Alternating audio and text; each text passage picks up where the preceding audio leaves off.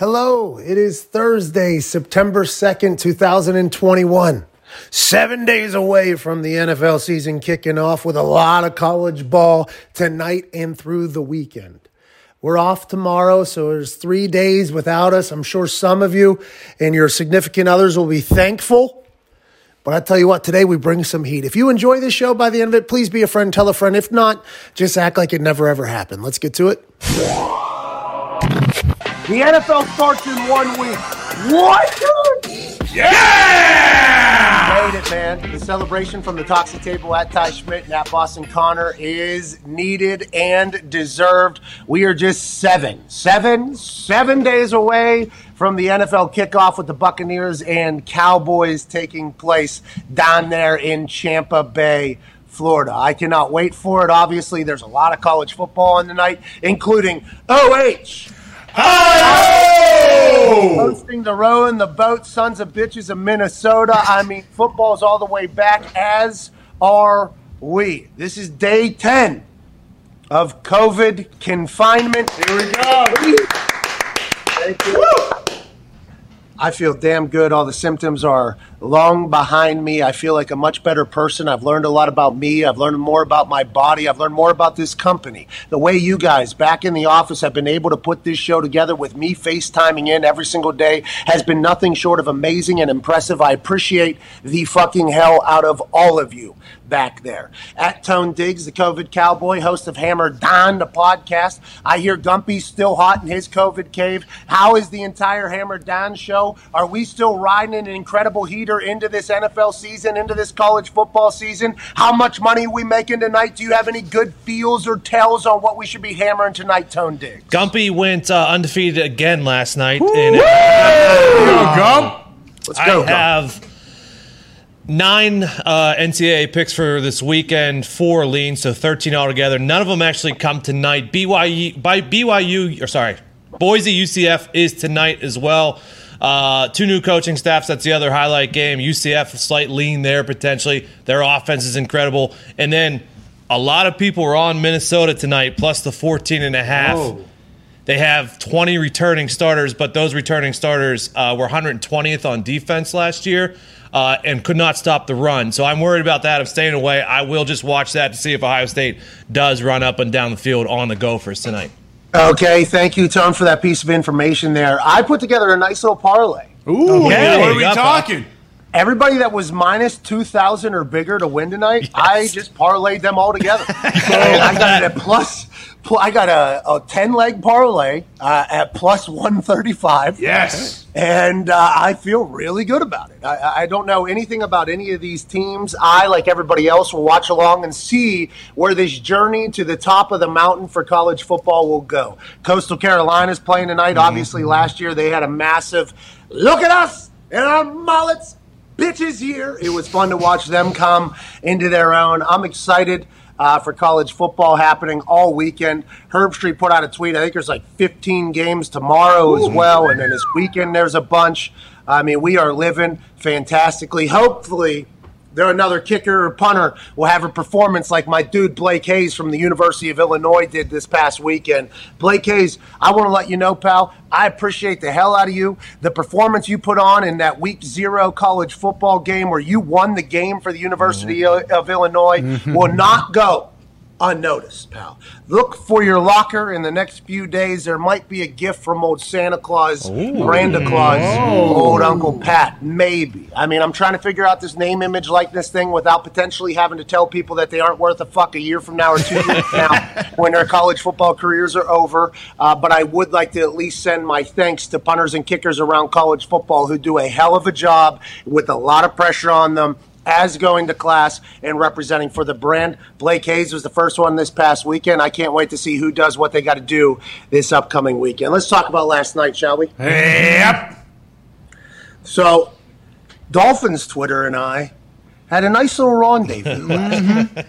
So, one particular tweet started the whole thing and said, is Dolphins Twitter dragging at Pat McAfee's show yet? For basically yesterday, I was questioning how the Dolphins are going to perform in the AFC East. This AFC East, by the way, not only the Buffalo Bills, who look unbelievable and just signed Josh Allen to a long-term deal, and McDermott and Bean and everything up there seems to be running beautifully, but also you got the big bad fucking wolf up in New England. Okay, they spent $150 million on day one of the tampering period of free agency. Bill Belichick said, "We ain't sucking again." All right, I ain't doing that, especially while watching Tom Brady go win a fucking Super Bowl. So you have to take into account that Bill Belichick's going to be able to win games. He was able to win games last year with no roster. Yeah. And then you also got the Buffalo Bills, who are a fucking wagon at this particular point. And I saw the odds that had Dolphins ranked above the Patriots in AFC standings, and with everything that has been coming out. Now, I'm being told by Dolphins Twitter that it's all a bunch of fugazi, it's all fake. All these reporters saying that the owner, Ross, and everybody else is still interested in Deshaun Watson.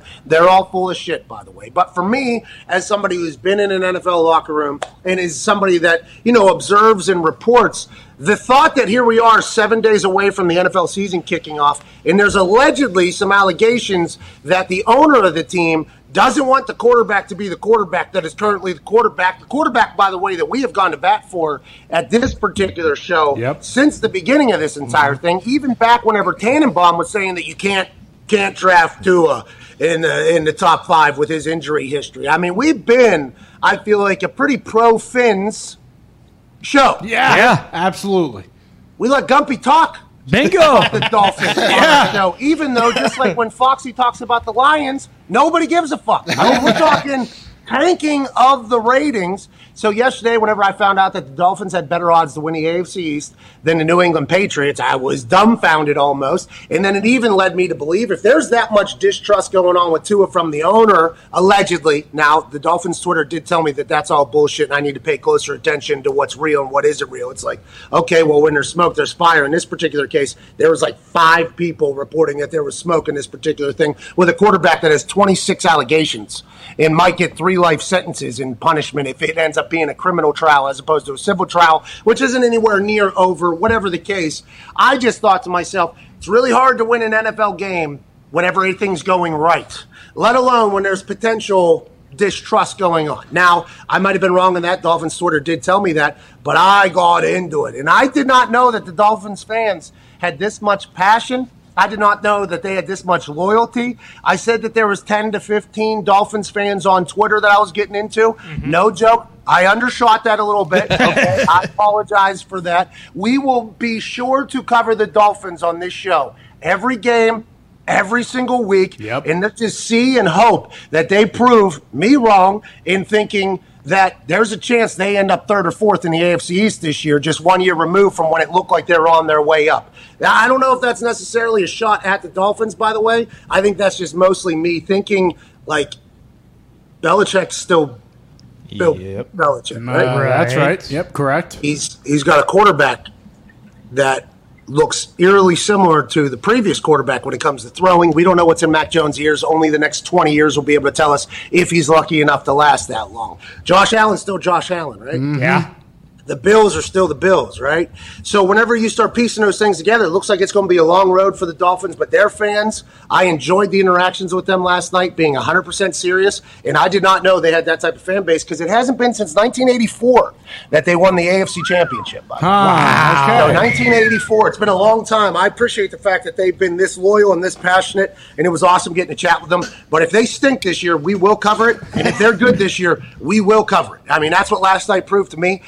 At Boston Connor, I had no idea that Dolphins fans were this passionate, this loyal. I actually have the utmost respect for it, and I like a good give and take with people, but I didn't know the Dolphins fans had it like that. Well, that's the thing, Pat. They don't. And I'm sure that the 10 to 15 of what you were referencing to were possibly the 10 to 15 that are that passionate. They come out of the weeds every once in a while because they won 10 games last year. They think, oh, we're on the up and up. Last year, to your point, we were massive fans of B-Flow. Loved everything that he was doing down in Miami. They were actually in it till week 17, so it was something that we continue to talk about. But pulling Tua, all that nonsense, that type of thing kind of hindered our thoughts on what the hell is going on in Miami. And Charles Robinson actually came on this week and said, hey, if you don't want to believe me, don't believe me. But this is real. Sorry, Dolphins Twitter. This is what Houston's doing. This is Miami is in this. So I apologize for breaking your hearts, but they're looking at Deshaun Watson.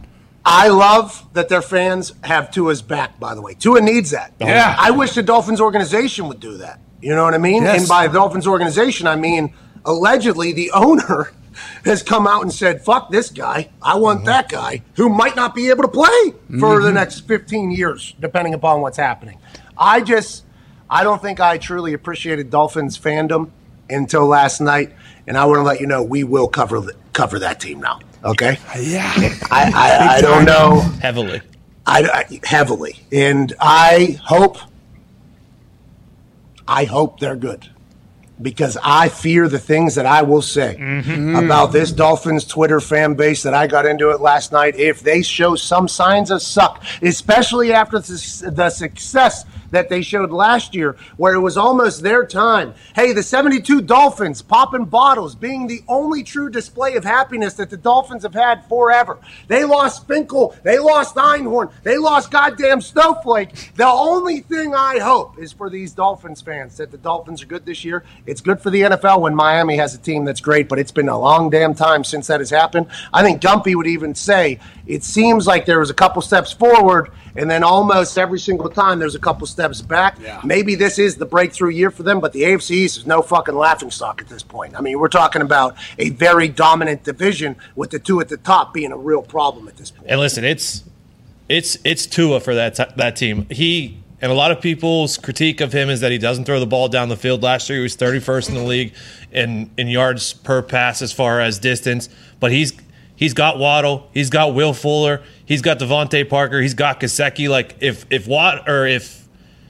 Tua doesn't do it, then I mean it's on Tua, I think, with this team. No, yeah, well, Tua, this is the first time he's really being handed the team, though, too, right? Yeah. I mean, this is last year was Fitzmagic's squad.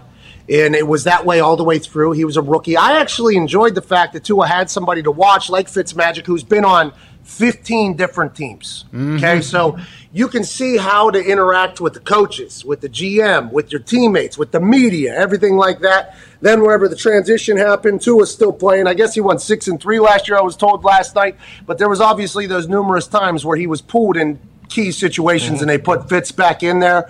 I think Tua is going to be great. I actually at one point said that because of Tua, Alabama, might have a chance against like an XFL team. Yeah, you know what I mean? That's right. Like because of how impressive Tua was as a quarterback, so I hope he does well. But Dolphins Twitter and I last night had some epic moment. I mean, I fucking love it. I loved it. It was like 5 years ago on Twitter for me, last night. I got a chance to go in there. I backed off a little bit. I think they backed off a little bit, which was very nice. I think we came to a common respect. Then this morning, all the Johnny-come-lately Dolphins fans tried to hop back in there. Yep. I didn't give them the time of day of burying them. A couple guys got it last night, some ricochet shots. I do apologize. But I love that the Dolphins have a fan base. I do love that. Cool, I mean, I absolutely enjoy the hell out of that. Well, and that's what I didn't understand with, like, the maliciousness of it is because yesterday, like, that is what you weren't taking a shot at Tua. It was like, hey, the Dolphins have kind of mismanaged him up to this point. Yes. They go away from Fitzmagic too early. He clearly still had something going on with his hip last year. I don't think he was 100% healthy. And whether you want to believe the bullshit from the owner or not, like, he still has to wake up every day and see, like, oh, okay, I thought I was going to be the starter this year. Now the owner's saying, like, no, we want to go get the guy who might go to jail for the next 150 years. Like, so if they would have managed the situation a little bit better, maybe you go into this season with Tua and you're not thinking, like, oh, Jesus Christ, it feels like the sky's falling already. I enjoyed the hell out of that last night. Yeah. I felt alive. You know what I mean? I felt alive in there. I was scrolling through random people's Twitter accounts looking for photos. A lot of them didn't have photos of themselves. A couple poor slaps did, so I had to do my thing. It really was what I used to do on Twitter all the time. Can't really do it as much because normally, the little bitches of the world go, oh, this is real professional. This is real classy. Yeah. And to be fair, the Dolphins fans... I mean, it was good heel baby. I mean, it was good scrap last night on Twitter. I got nothing but respect for the Dolphins fans. Some breaking news for the Indianapolis Colts.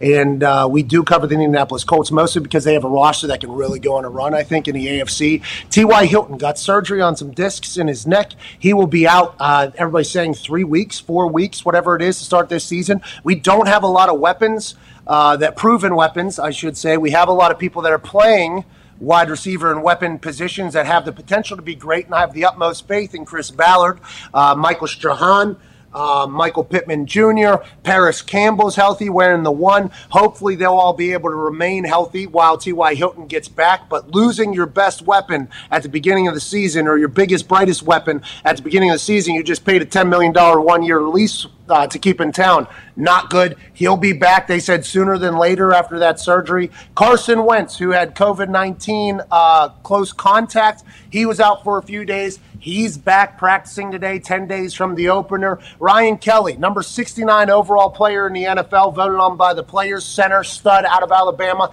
He's back practicing. And, I mean, right now, Quentin Nelson's back practicing, I believe. All things are looking up, but the Colts have been an absolute roller coaster. But it has been some good breaking news this morning out of Indianapolis Colts land. Yeah, with the O-line, with the running backs, and the fact that Carson Wentz is used to throwing to quarterbacks, has to make you feel good that he'll be able to go get it done even though T.Y. Hilton isn't on the field. You said Carson's used to throwing a quarterback? Yeah, I believe Greg Ward was the guy. Was that his name in Philadelphia who they put out there at wide receiver? Houston quarterback. Yeah, Houston quarterback. They put a couple different schlubs, and we can't forget he had a rugby player playing right tackle who apparently came on at the end of the season, but he's definitely not as good as Ryan Kelly, Quentin Nelson, the boys. I appreciate these fans losing their mind for, like, average players because they're, like, super loyal, but if you're in the NFL, you're a good football player. Yeah. Okay, let's never get that twisted. I have the utmost respect for everybody that plays in the NFL. I think you're really good. But there are some teams that it feels like they are not even in the conversation or contention to make a real run. But right now, with 1 week out, every fan base feels as if they got a chance. And that is not their fault, by the way. Joe Thomas told us on this show that every year he bought in and thought that there was a chance they were going to win the Super Bowl that year because he had to. He won 2 games in a span of like 4 years. Yeah. Greatest tackle of all time. So right now we're living in the most beautiful time to be a fan in the NFL. Everything is still out there. Hope, optimism. This player is going to burst onto the scene even though they haven't for the last 3 years. This player is going to become a superstar. This player still has everything that they had in them years ago, what made them a household name. This is a beautiful time to be an NFL fan, and that's all I could think of last night as the Dolphins fans are coming after me is we got nothing but Jesus. We got about 10 days. Okay, we got about 10 days for all these fans to have all this hopes and dreams and everything like that. That first week can tell a lot, but we have to remember we have no idea what any of these teams are going to be until about week 5, week 6. Mm-hmm. And we got to remember that gambling-wise, too. Oh, yeah. We might take some shots early, betting on some games and on some teams and get our hearts broken. We just have to take those notes early in the season and then run with that shit for the rest of the season. We're going to find out who's real and who's not. And it starts 10 days from now, 7 days from now with the opener, but we won't fully know until a month and a half into the season what teams are what. Yeah, ideally, believe we've said it on this show a few times. You would wait until after the first quarter of the season to see what teams would like to start betting on them. But none of us have that ability. We will just go all in the first 4 weeks and lay the chips as they may. And a lot of us lose a lot of credibility those first couple do. weeks. Absolutely. Yeah, we do. Sure. Yeah, a lot of us lose a lot of credibility those first couple weeks. You know, and if you hit a bet the first couple weeks, you're probably more lucky than anything. Yeah. At that particular point. The NFL, because you're dealing with men and adults and strategy and scheme and coaches and everything, and there's millions of dollars being sent, normally you can find out what a team is, but it's going to take a little bit for them to find out who the fuck they are themselves. We have to remember that as we continue to get into this betting world here these first couple weeks. Last year, I think we said, write this down. Zito spoke into his phone. Hey, let's remember first quarter of the season's tough to bet. Let's remember that. We have to think about that and not get too down on ourselves or too high on ourselves if we hit early on a season. Everybody agree? Yeah, absolutely.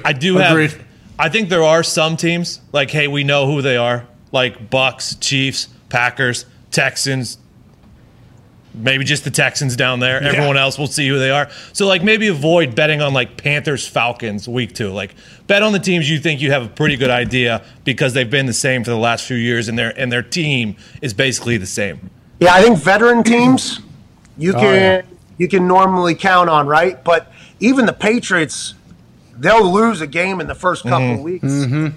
This is back whenever they're the greatest team in the history of professional sports, and people would write them off.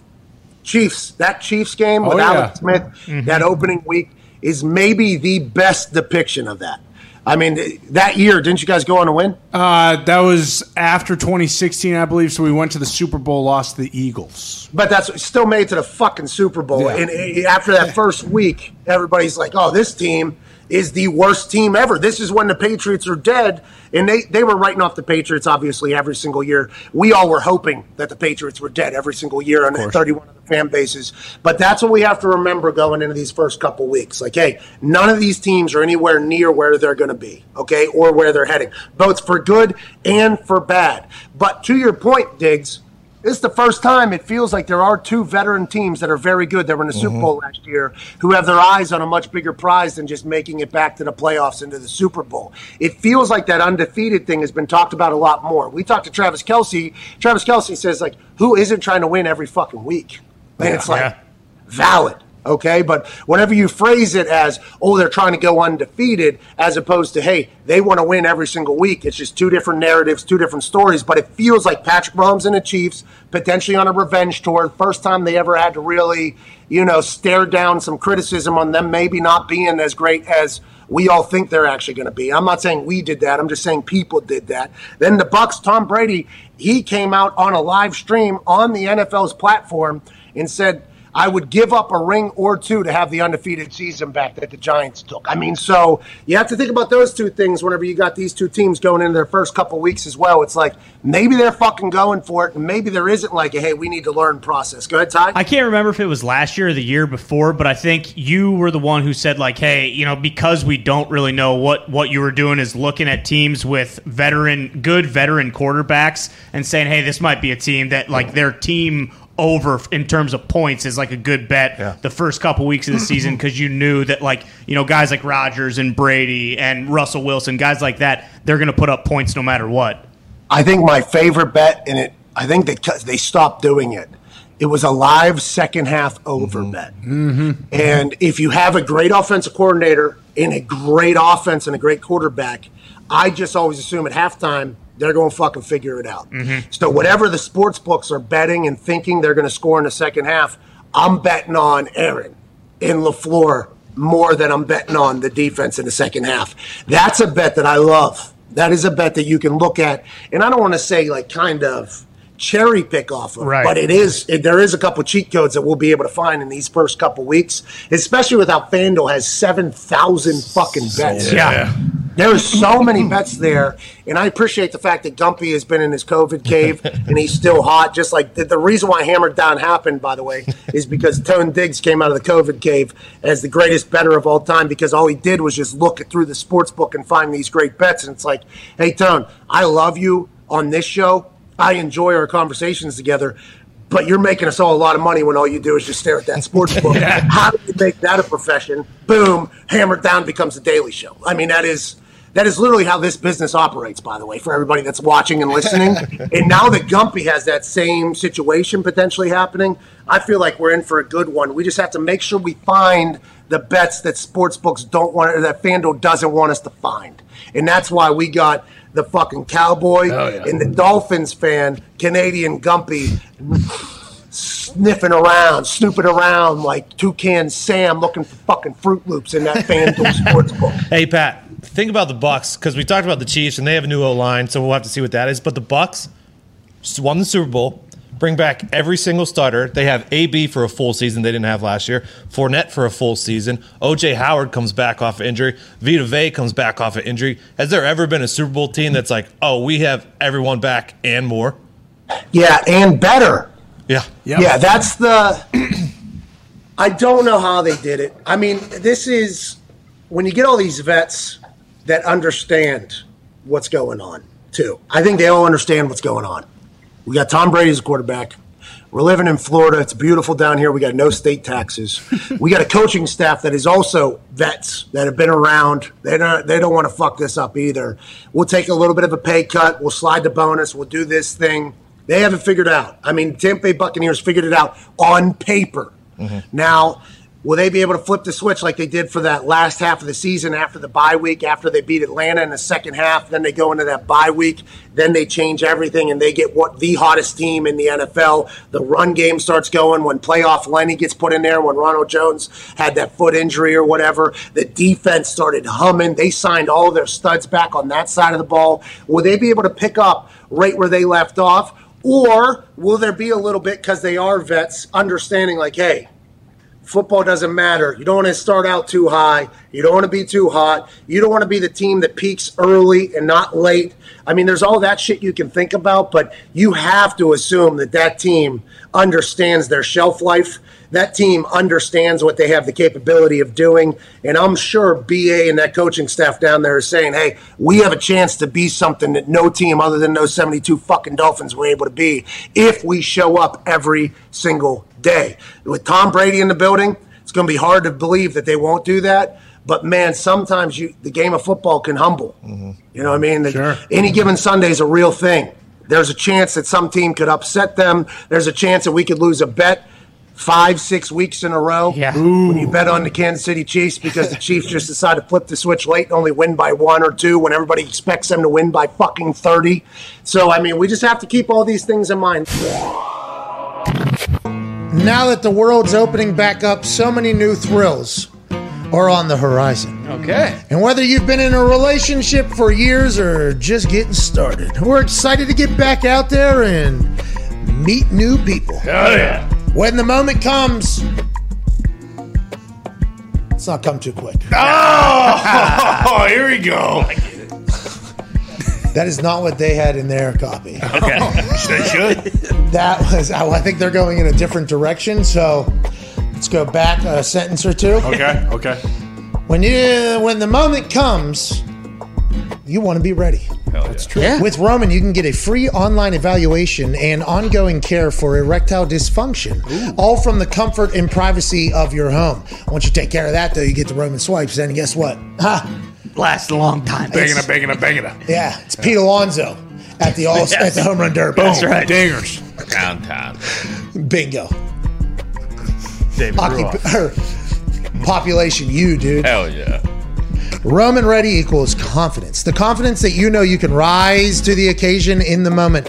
We're looking at the Summer of Love 2021 version, and Roman wants to make sure you can participate in your way. Whether that be as a single person or a couple who would still rather stay in with each other, a U.S. licensed healthcare professional will work with you to find the best treatment plan. If medication is appropriate, it ships to you for free with 2-day shipping. Okay. Ooh. That's huge. Free? The shipping's free. Wow. I believe, not the medication. Free No. 2-day shipping. Yeah.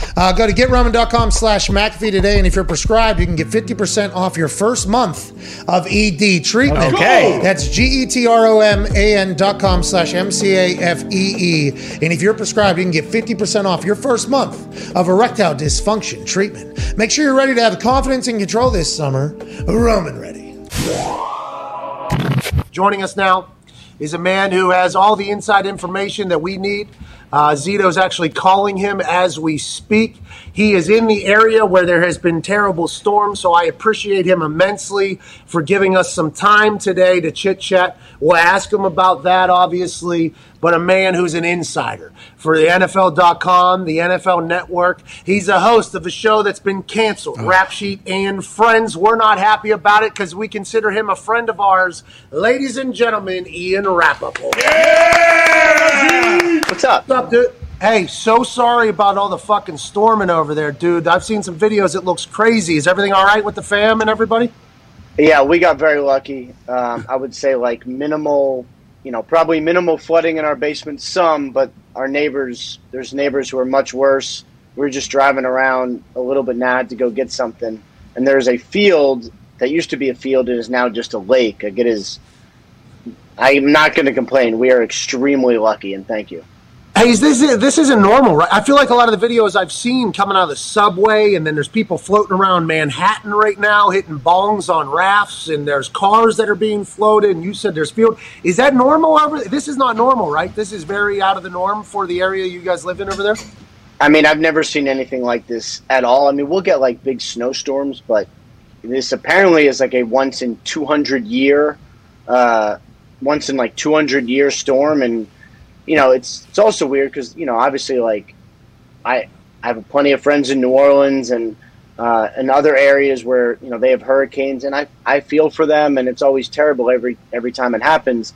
I've never had to sort of worry myself for it, and I did not like it, and I have much more empathy now for people who get hit with like real serious storms. Like, it is not pleasant, man. Not fun at all. Well, I want to let you know we're happy to hear you're okay. Please let your friends know and everybody that we send nothing but positive spirits. Hopefully get this thing dry and quick on the other side of this, and hopefully no more bullshit. Ian, we are 1 week away from the NFL kicking off, Tampa Bay and Dallas. I know that means that your golf season is over and you're actually going to have to do some work. What are some things you're keeping an eye on as we go into this last week before the NFL season kicks off? I think it's fascinating that GMs, scouts, and roster builders have an extra week basically to look at their team, look at the waiver wire, and continue to mold their roster. Is that what you're keeping an eye out for at this point, or what are you looking at going into the week? Yeah, I mean, first of all, you're right about my golf season. It's, sad but true. I did play Bethpage Black on Wednesday, shot an 89. I'm not bragging. That's just what it was. How many mulligans? No mulligans. The only thing, I would say, the only sort of like thing that happened was there was one time I hit the ball in the rough, so I knew it wasn't lost, and the rough was so thick, I literally couldn't find it. So I'm like, I would give myself a free drop because it's not actually lost. I just can't find it. Is that cheating? I don't know. Now, who has the time? Who has the time? Honestly, if you know a ball isn't OB, okay, like if I know a ball isn't OB, but I know it's in this area, I'm not going to spend the next 12 minutes, okay? I'm going to put a ball down. Now, the real golfers, and if there's money on the line, they're not happy about that, yada, yada, yada, get off my ass. But I don't have the time. You shooting an 89, breakfast ball or no breakfast ball? No. No breakfast. Hey, you're a golfer. Wow. Good for you. Look at you.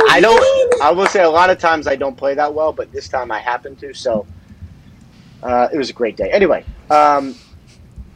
so much of what happens in the NFL season is based on precedent, like off season. Like, okay, every March is free agency, every April is draft. I honestly don't know what's going to happen from here the next 5 days because there are still some trades that I sort of thought might happen and didn't happen. Some moves that I was looking for.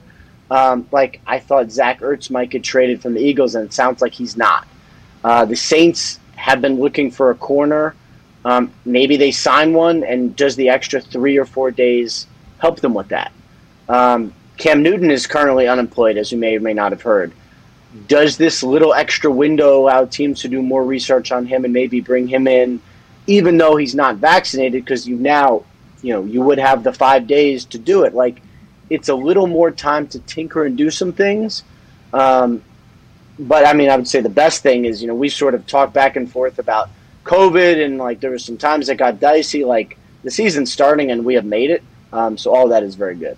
Yeah, that's a hell of a celebration there, that last sentence you said, and we're all very happy about it, especially those of us whose lives depend upon talking about the NFL every day. It's nice that we don't have to talk about bullshit anymore, but we are still living in the drama bullshit world. There has been numerous reports. Yahoo Sports, Charles Robinson came on our show out of his car with 2 dogs in the back seat to tell us that there are teams still interested in the Houston Texans, including the Miami Dolphins, who I'm a big fan of all of a sudden. I'm a big fan of the Miami Dolphins. Is that real? Is there anything into that? Is that going to happen before the season starts, or is that all a bunch of bullshit like the Dolphins' Twitter was telling me last night?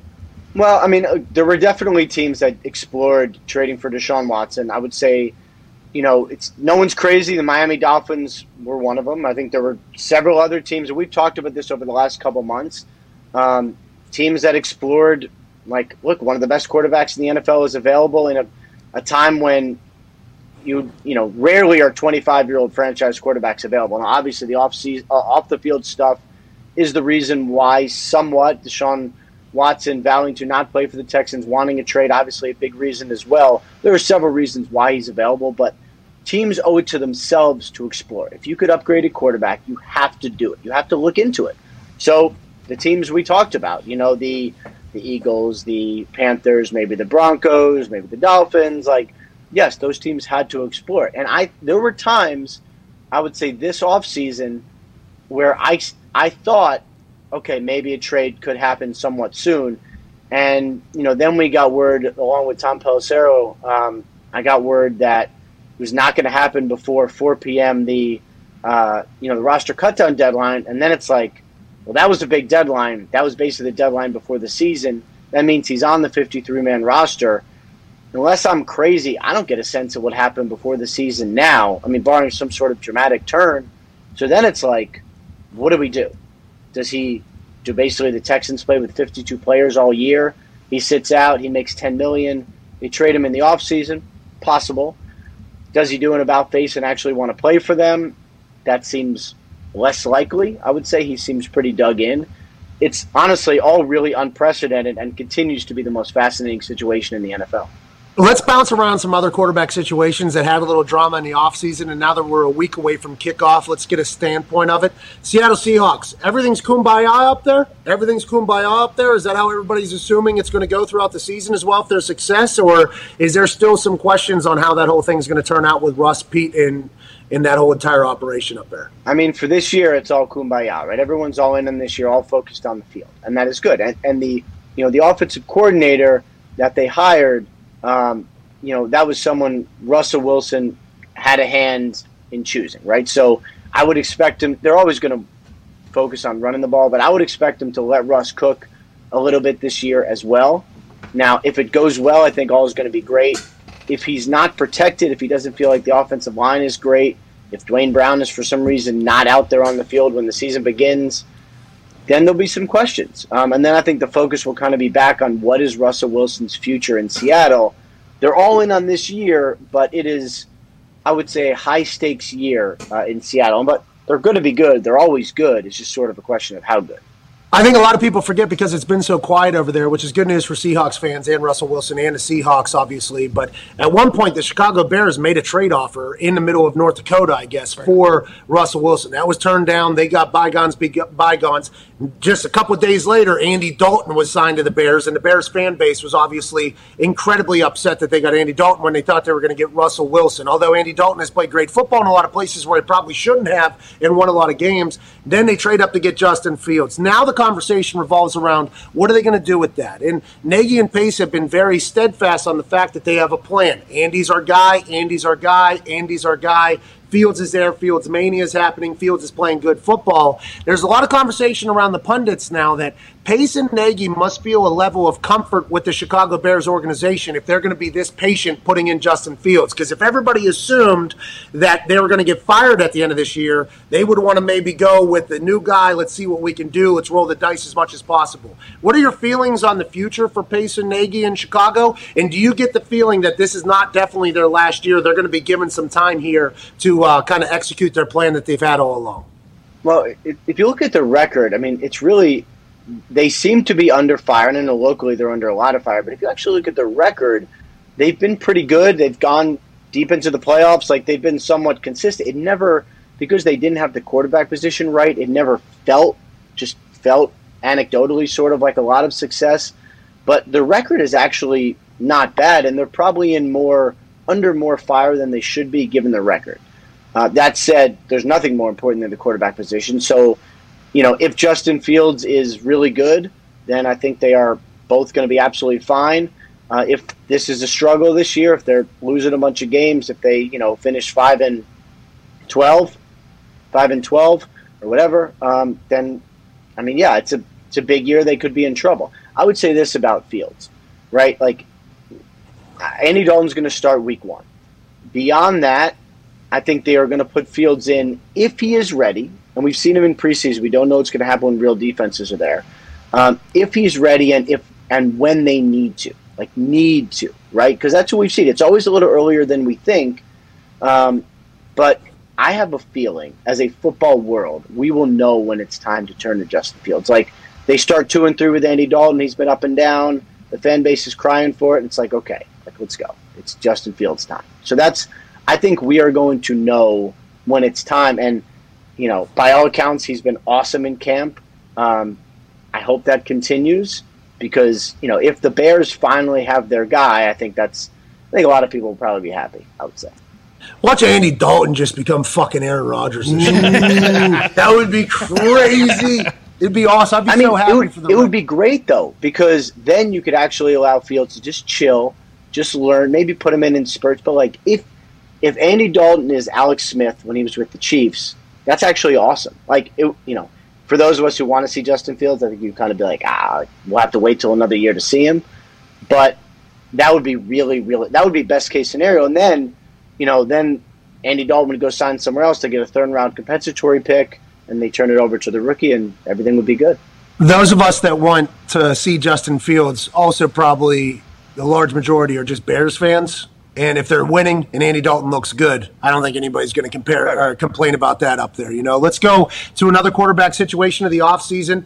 Aaron Rodgers in the Packers. Him and LaFleur obviously palling around. He posted on his Instagram stories last night. They said we wouldn't like each other. Mark Murphy actually said, hey, Aaron, don't be the problem. That offense last year looked unbelievable. The interesting situation with the Packers right now is Aaron Rodgers is only 3-4 or something like that when he plays in Florida. The New Orleans Saints decided to have the home game that they can't have in New Orleans in Jacksonville. That was allegedly taken into account. Is that real? And how do you go about picking a new stadium to play in if there's some sort of natural disaster? Like, was that an in-depth process where they had to call numerous stadiums, or does the NFL all kind of have like a buddy system, like, hey, we got you if you need it? Well, basically what they do is they talk to teams and they say, like, if something happens, would your stadium be available, like, which weeks, basically? So I believe, and I have to go back and check the schedules, but I believe their options were Jacksonville, Miami, and Atlanta. Atlanta being willing to help out their old friends, the New Orleans Saints, was certainly a nice thing. But yeah, I read the article from Jeff Duncan, who is very good, and I believe all of it. The fact that they considered flights to Jacksonville being more expensive for Packers fans, meaning maybe Packers fans won't make the trip to Jacksonville, is honestly kind of hilarious. And, whatever. I mean, it should be a home game for the Saints, so they should get all the benefits from that. And if they made it a little hard for Packers fans to travel, like, whatever. I'm here for all of the pettiness, I would say. Yeah, me too. I love gamesmanship. I love pettiness. I love everything about it, especially when you're dealing with billionaires trying to win over other billionaires who have the ability to do whatever the fuck they want at all times. I mean, it is a wild world that we're living in, but I can't wait for the season to start. Go ahead, Tone Diggs. Hi, Ian. Good to see you. See you. Question. Steelers aren't going to let TJ Watt play this season without getting a new contract, right? I don't know. It is not done yet. It has been a difficult negotiation. He's obviously going to be the highest paid defensive player in football. If he gets it done, it's not there yet, and he hasn't practiced much. I mean, that is a difficult situation, and I think everyone has been, there's haven't been a lot of rumors about it. There's not much to say. It's not done. Does it get done?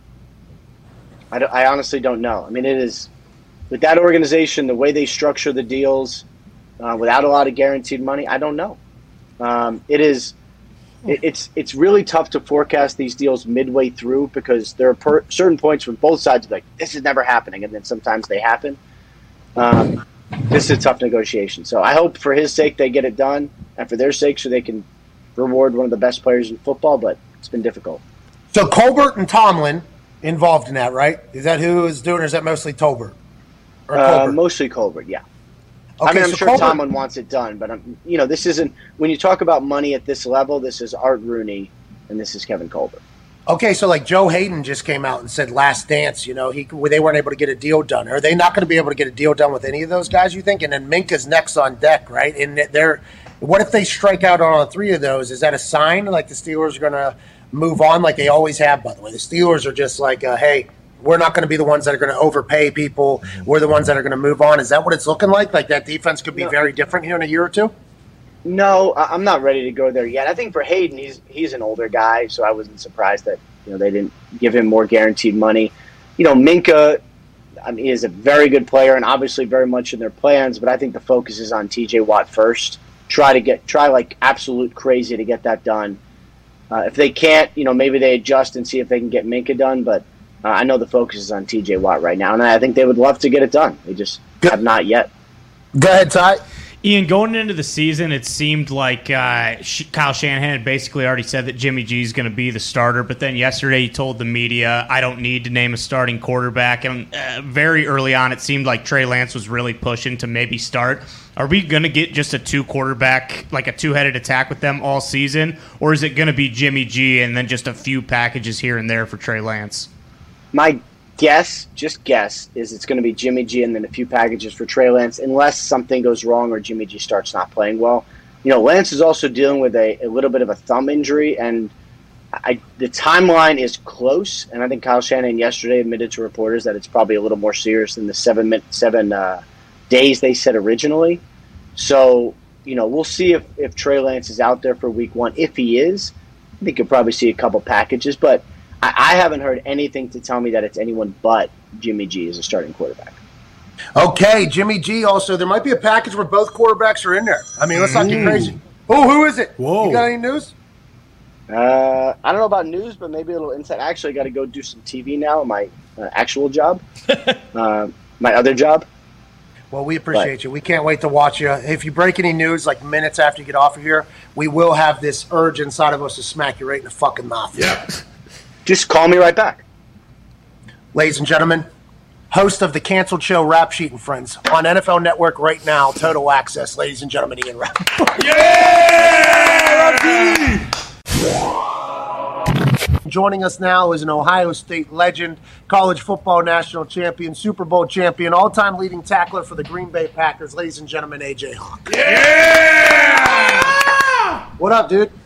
What's happening, man? How you doing? I saw we have AJ Galante. Good thing I finished that doc a couple minutes ago, actually, before I hopped on here for you. Incredible documentary, right? Obviously, yeah. The characters involved, everybody. That's real life. That actually happened. So, yeah, it'll be a fun conversation, I think, at 1:30 with AJ. It looks like a fucking movie. When you're watching it, you got to be like, this is fake, this has to be fake. Every 5 minutes, it's like, no way this is real. One of the legit, and Foxy got upset at Zito for saying this, I would put it as the top 5 doc of all time that I watched last night, or 2 nights ago. And we get a chance to chat with the GM and son of potential alleged mob boss. I don't want to throw him under the bus at all. AJ Galante will join us here in about 30 minutes. I can't wait to chat with him. He's supposed to come in the first hour. Rapoport could only come in the first hour. AJ's like, all good, man. I'll come in the second hour. I can't thank him enough. And I'm thankful that you watched it, AJ, and I'm thankful that you enjoyed it. That's very nice of you. That's right. I saw some of it last night, and then I finished up the rest just today because I knew I wanted to. You guys were hyping it so much, I had to. And I'm sure people that haven't seen it, maybe it'll force them to see it, or they just hate us talking about it. But hey, either way, that's what the show is, isn't it? What you enjoy, what we enjoy, what we're watching, what we're doing. Yeah, I mean, as a host, I have to think about the masses that are listening and watching. Okay, that is something I have to do. I take a lot of pride in the ability to do that, by the way, better than a lot of the motherfuckers that go to school and learn how to fucking do it, okay? But whenever something captivates my soul as much as this fucking untold crime and penalties doc about the Danbury Trashers has, it's hard for me not to spit my entire emotions into it for a couple of days. And we'll have a quick conversation with AJ Galante. It'll probably go 20, 30 minutes. If you haven't seen the doc, you're not missing out on a conversation of anything. It'll be an electrifying convo, but you need to watch it. Now, speaking of needing to watch, are you going to the Ohio State game tonight? This is a big night. What are we going to do? Are we bouncing back? Is the Big Ten still run through Columbus? We'll find out tonight with the Gophers coming to town, AJ Hawk. We will, with Ohio State going to Minnesota to play the Gophers on the road, absolutely. I will not be making the drive or the flight over there for the game, but I will be watching on TV like a lot of others here in Ohio. I thought for sure it was in Columbus. Yeah, that's on me because I put it at No, it was on me. No, it was on me. Hey, you're not expected to know where it is. I mean, a big reason I know it's not here is because I know people aren't going to the game. Everyone I'm talking to, they weren't talking about it. Also, I know my brother-in-law, Brady, is there. They're doing their, the big noon kickoff is posted up there, I guess, outside the stadium, I think. Did they have a show this past Saturday? Studio. They did, actually. I don't know what Brady was doing. I don't think he was on it. Brady quit. Brady does whatever Brady Quinn wants to do. Oh, I don't know. Maybe his schedule didn't allow it, or he said, "Nah, I'm good. I don't need to go for week 0." How about Chopper going? Hey, Brady, don't fucking do. Hey, Ray, don't be doing fucking. We don't do anything that's week 0, pal. All right. I mean, I remember one time I was a part of a corporate conference call, and one of the departments spoke, and they said, "We have completed phase 0."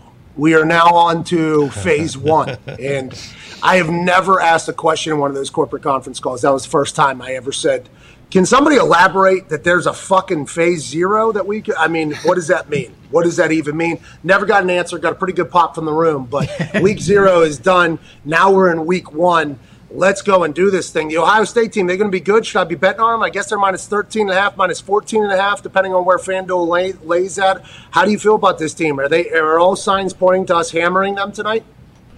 I mean, they should. They have the new quarterback, C.J. Stroud, is stepping in. I feel like they have 3 or 4, like 4 and 5 star quarterbacks on the roster. So whoever's thrown in there seems like they could do a great job. The receivers, I guess, they are some of the deepest receivers in the country. They have a ton of studs. So you would think they can score some points tonight. I don't know. I'm not sure about Minnesota. Who are they? What are they going to do? Who's that, Olave? Yeah. Right? Chris is about to have a massive year. He was a freshman last year. No, not last year. I think this is his 3rd year. I think he's draft eligible after this year. There was a guy last year who was a freshman maybe that made this Olave, insane. Yeah. Is that him? He's the guy. Oh, are you thinking Garrett Wilson or Olave? There's a lot of them right now. I'm not sure. I saw a catch last year out of a guy who I thought was a freshman. I might have been wrong. Maybe he's a redshirt freshman. Maybe I don't know. Garrett Wilson is a sophomore now. Yeah, I think. Okay, so it was him. He's filthy. That dude's hands and feet are tied. His son is there too. Peyton's old target, Hall of Famer, Marvin Harrison. Oh, Marvin Harrison's son is a freshman, right? Yeah, I assume he's going to play. I don't know what the plan is for him, but I know he's a stud as well. Does it feel good to have it? Like at West Virginia, I don't think I know any of the players on the team, and I don't live in Morgantown. I wish I did. I wish I followed the process more. I appreciate if they're good. I'd be very thankful if they won a bunch of games. That'd be cool. They're in a conference that's about to fucking break, just like the Big East. I mean, now would be the time for West Virginia to win it, by the way, because then they'll just fucking tear down the entire conference. But is it cool to be and know that your team is just always going to be a factory? That has to be pretty sweet. I mean, I don't feel like it always hasn't been like that. I don't feel like it was that way when I was there. I mean, we were good, yeah, but I feel like after I left, it seems like they don't lose to Michigan. They lose like one game every couple of years. Yeah, once you start, I guess, winning at that level, I think it doesn't recruit itself. The coaches will tell you they recruit their asses off. But yeah, Ohio State should be on like the top 3 or 5 of every big time recruit. I mean, Quinn Ewers has $1.5 million allegedly in name, image, likeness deals. So the coaches can recruit their asses off. Okay, I appreciate that. But whenever you go to Ohio State or Alabama or Clemson at this point, the recruiting's done by national television, right? I mean, they're on national TV every single fucking week. And everybody says, well, if you start paying the players, it's going to hurt the recruiting process. It's like, well, what about seeing a team on national television every single week with behind-the-scenes stuff showcasing their entire locker room every single day? Is that not helping recruiting as well, or are we just kind of blind to that? And like, oh, no. They earned that. They deserve that. It's like, all right, get the fuck out of here. I'm excited for where college football is headed, but I don't think any of us have any idea, right? Nobody has any idea what it looks like 5 years from now. No. I mean, yeah, it's so new, like the name, image, likeness stuff. It was funny to see. I mean, I probably said it on here where all of a sudden, like, there was no name, image, or likeness, and then they passed it, and then 5 seconds later, I feel like I saw guys selling tires on the internet. Like, they already had the stuff in place. It was pretty quick. Hey, flipping O's. Tell you that. I respect that. Yeah. I got nothing but respect for that. The Colts activate Carson Wentz, Ryan Kelly, and Zach Pascal back onto the roster after being held away in the reentry process of being a close contact to somebody that has COVID. Seems like that team's all the way back in the Indianapolis Colts. GM Ryan Pace and Andy has talked about Andy Dalton being the starter. They like Andy. There's really no new topics coming out of the NFL right now, except for the fact that we're 7 days away, AJ. Oh, yeah.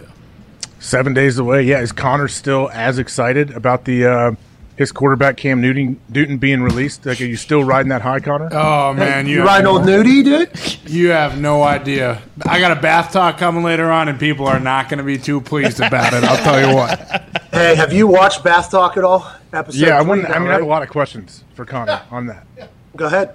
So Connor, it's better than you asking questions of fucking Mitt. All right. Well, that'll be later. Wait till after hours. Get Mitt all primed up. So Connor, on hashtag bath talk, do you legit take a real bath, or do you just get in there and then get out? Like, what is the process? Yeah. What do you mean? I legit take a real bath? Yeah. There's not fake water in my tub. I hang out for a little. I mean, do you soap up and do you actually clean up, or you just waste time in there and sit your dirty body in the dirty water? See, exactly to your point. You shower first. You clean your body off. then you fill the tub up, then you lounge for a little bit, hang out, just kind of enjoy it, and then bath talk, comes after that. See, I do the opposite. Every NFL locker room has, like, you must shower before getting into the bath or whatever. You must shower before getting in there.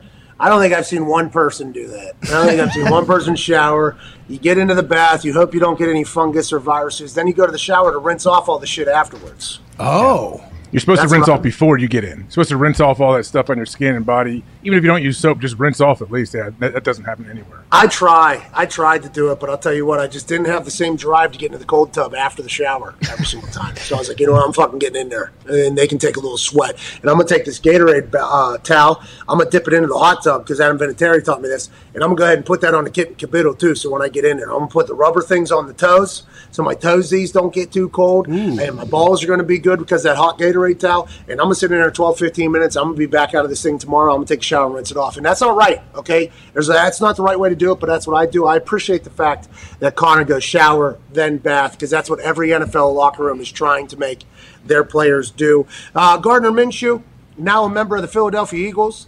He was traded out of Jacksonville to be a backup, I assume, for Jalen Hurts in Philadelphia. He said the last time and the only interaction he's had with Sirianni is whenever he was getting interviewed by the Colts, and he and Sirianni ended up playing a game of horse where a shirt was lost in the middle of this entire thing.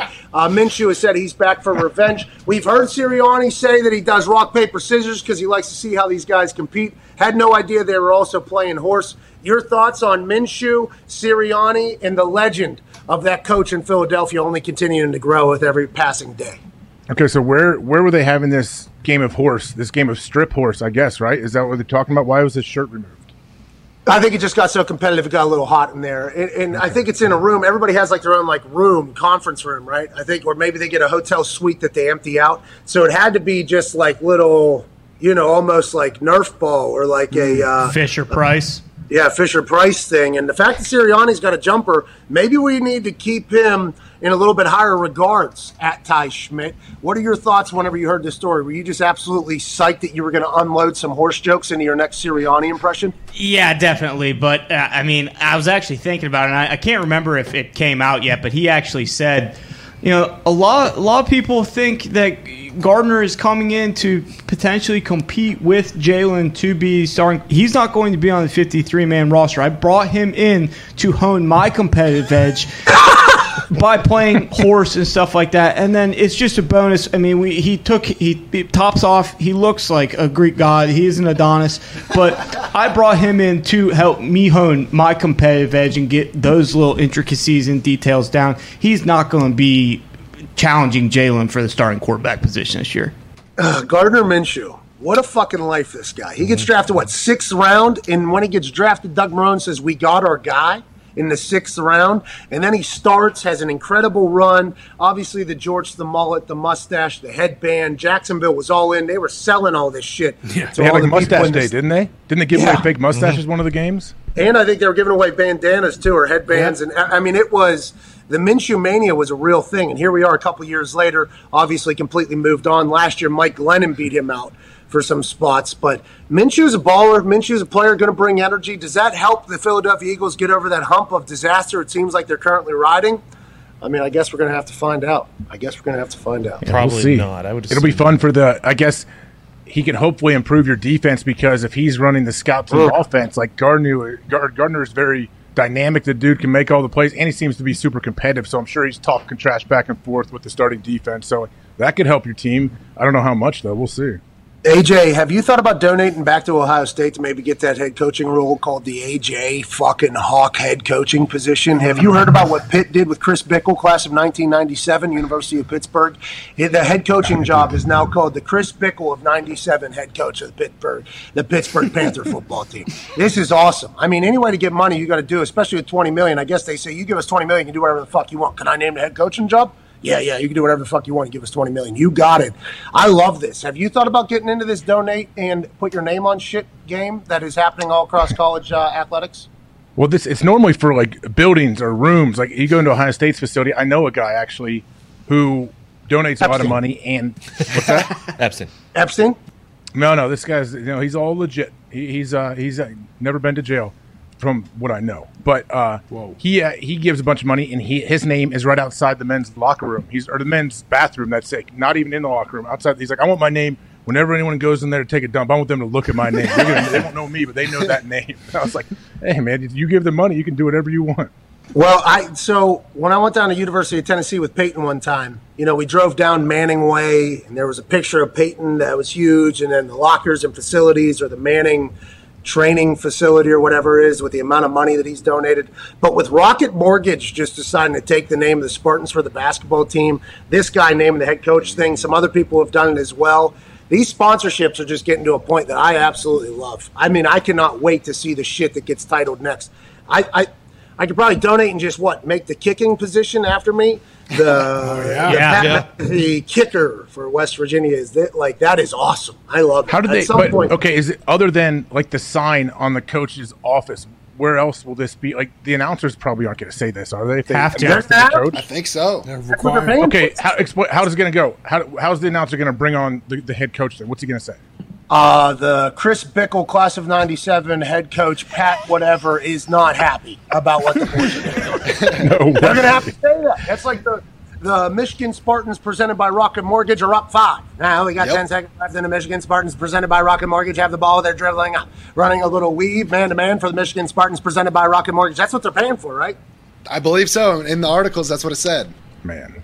That's Dan Gilbert. He went to Michigan State. He's the founder of Rocket Mortgage. So he's like, yeah, screw it. I'm a billionaire. Let's just get my name in there, or my company's name in there at least. Hey, Dan Gilbert's had quite a ride. Remember, he was racist for what happened with LeBron. Then he won a championship with LeBron. And then now he's naming shit after himself with the coaching staff in the college. I mean, I love that guy. He's the best. Isn't that crazy, though? He's a billionaire. He can pay players to go to Michigan State anything he wants. Like, I feel like none of this is going to make any sense these next couple of years. Yeah, he has so much money. Gonna need bumpers. Big time. Hey, what about Chris Bickle? Who is this guy that can donate $20 million? Like, who is? I want to know that. Yeah, and did he just potentially put himself into, an investigation? Yeah. Because now we know that this guy has $20 million just to throw at the fucking name of a coach. I think anytime you do anything like that, somebody is going to be like, where'd that money come from? And that particular people that are going to do where'd that money come from? The IRS. Just like fucking Mark Davis. You see his new house he's building out there in Vegas, AJ? It is sweet. I want to go whenever it's done. I want to be out. I need an invite to the opening party. I hope his pool parties are like Bill Gates's. You know what I mean? I hope that we can really get after it. And Connor mentioned this earlier, but, the IRS is auditing the Raiders for whatever it was, whether it's payment or hiding of funds, classic IRS auditing shit. Mark Davis, he's a completely different entity. That doesn't mean he's getting audited, right? I don't think I know enough about it. He's okay to do whatever he wants with his money, hide his money however, until he raises some alarms, right? Yeah, I would assume he is like a separate entity, but I'm sure the money is commingled between account. Who knows where all that money? I have no clue how any of this works, but I wouldn't want to be bringing any extra attention to myself. I'm sure he's not doing anything wrong, but if you are getting audited and they're spending all this money to audit you, you would assume you're going to have a hefty fine at least to pay. Yeah, and when they audit you, you know what you got to do? You got to freeze them out. You know what I mean? Oh, yeah. Put the room's temperature down to as cold as possible. Give them no jackets. Fucking make them get after it. I learned that from a wolf one time. Right now, the conversation has to be had about the greatest sports documentary I have ever seen in my entire life. Untold Crime and Penalties, about the Danbury Trashers, a semi-professional hockey team in the UHL that really never got to see its brightest days ahead of them because of the FBI and such. Ladies and gentlemen, joining us now, general manager for that squad, and a man who runs Champs Gym up in Connecticut, AJ Galante. Yay! What up, dude? What's the deal? How you guys doing? Paisan, I want to let you know, I fucking love you. I don't know if you know this. I've been talking about it for the last 2 days.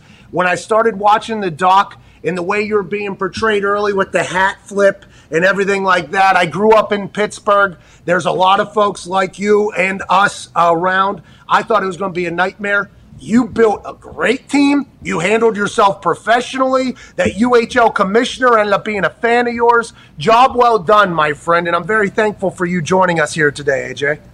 Oh, no, thank you, guys. It's just it's just been a whirlwind. I'm just so humbled to meet you guys and thank you for the opportunity.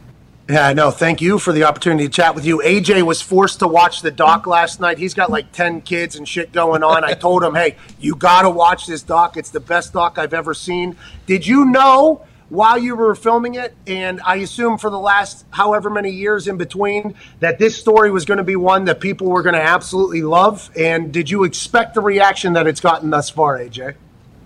I don't know. That's a great question. I mean, when the producers, the Way brothers of the whole Untold series, they were, McClane was just like a pain in the ass girlfriend in the beginning. He kept emailing me, calling me. I want to talk to you. This is going to be big.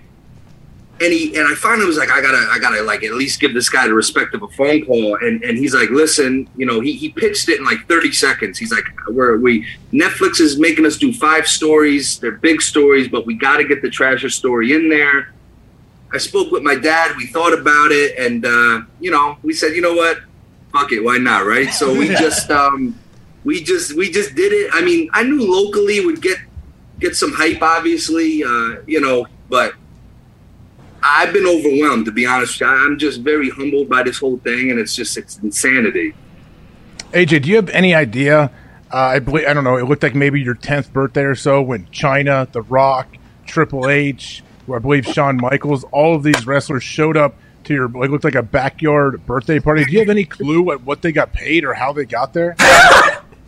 So this is great because I mean, wrestling was my first love, and I still love it. And as a matter of fact, it's my dream. You get to ask that questions. If you have 3 dinner guests, who would it be? Vince McMahon is solidified number 1 on my list. But my father was friends with the old wrestler, Lord Wrestling, Lou Albano, from way back in the day.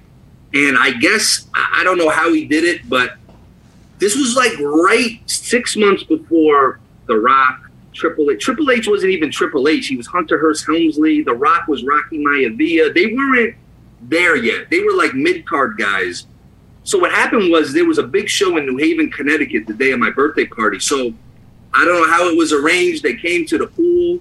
It was insane. And then we went to the fights. We went to the show in New Haven later that night. It was just crazy. I mean, the kids in my party were like, it was just insane. It was China was the best. When I tell you she ate 9 hamburgers in an hour, that's not an exaggeration. Dude, let me tell you something. I remember that vividly. It was my 11th birthday party, and I just remember being fixated on her, just eating and eating and eating, and it was like I couldn't get over it. But they were all unbelievable people. AJ, I grew up around too many Italians, in Pittsburgh, and there's been a couple situations at weddings and other situations where I've walked into a room and maybe some things were being chatted about, and basically I was given a look by either a dear friend of mine's dad or uncle that was like, hey, go have a good time somewhere else, basically. You know what I mean? Like, hey, you need to disappear for a time. Yeah, take a walk. And I think the entire world is infatuated by the Italian mafia, mobster lifestyle. And I think that being a part of this whole thing is one of the big draws to it, right? But it felt like you and your dad had a much different relationship than every other kind of mob situation I have seen. It felt like you and your dad were a great tag team. Did you realize your whole life, because in the doc it says you hung out with your dad, you met a lot of guys, they treated you with respect. You were very mature, by the way, even though the way you dressed, I think a lot of people said, oh, he was a child or whatever, but the way you handled yourself seemed to be very mature. Did you guys know what was going on with was going on with your dad the whole time, or was there some shit that was kind of held away from you throughout your entire life? Listen, I mean, me and my dad to this day, I mean, our relationship it's so different, I mean, one day he's your dad, one day he's your boss, one day you just don't know. I mean, we've been attached at the hip since literally birth, but I remember since 5 years old, I used to go to his yard, and I used to hate going, and I would be playing with my Ninja Turtles on his desk and just absorbing like everything that was going on. And, you see things, but so normal, you know. And again, it just, a lot of stuff was so normal to me. And you know, as this story goes on, there's so many layers to it. So many people are so fascinating, but it was just normal life to us. You know, it really was for me, my sister, the people we were around, you know, good, bad, and different. It was just what it was, you know. Do you stay in touch with any of the players? I know at the end, I forget his name. You know, the old tough guy is hugging your dad, and the guy's getting a little emotional. Winger? Yeah, Winger. Yeah, what an awesome, scary human being. He lives in Vancouver. I spoke with him yesterday, actually, and I mean, that's a guy. Even to this day, you want in a foxhole with you. And I tell you, when we started the team, he was technically our, you know, legend has it was Brent Gretzky who was our first player, but really it was Wingfield. And you know, he's just such a great man. You know, he's like a real man. And I remember, you know, the first off season going into our second year, you know, he was rehabbing that horrific injury, and he stayed at our house the whole off season. I mean, he was like a big brother I never had, and we'd be sitting there playing like NHL 05, and he'd be whining because I would be beating his ass, and he couldn't do anything about it because he was in that leg. You know, I could talk a lot to him because he was in that cast that he was immobilized, and we'd be playing PlayStation all day, all night. And if you're listening, Winger, you know what happened. We had a big 21 game series one weekend.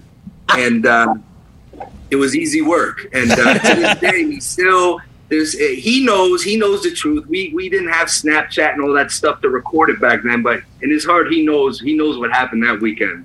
Okay, so me and AJ both obviously very lucky to be on some great teams. And I say this every single year going into the NFL season. You can measure how fast somebody is. You can measure how strong they are. But that camaraderie of a team coming together is the X factor.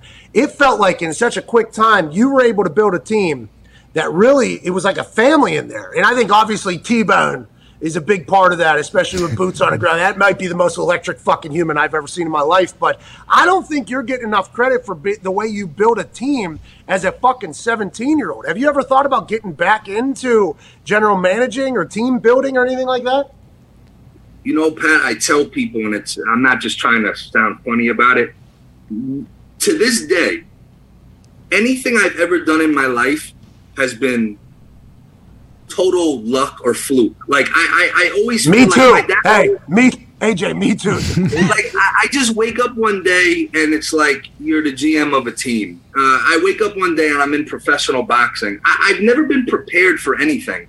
You know, some people, you know, they want to be a lawyer. You go to law school. You know, that's, you know, obviously people change their minds or careers, but you know, people at some point they have an idea what they want to do and they do it.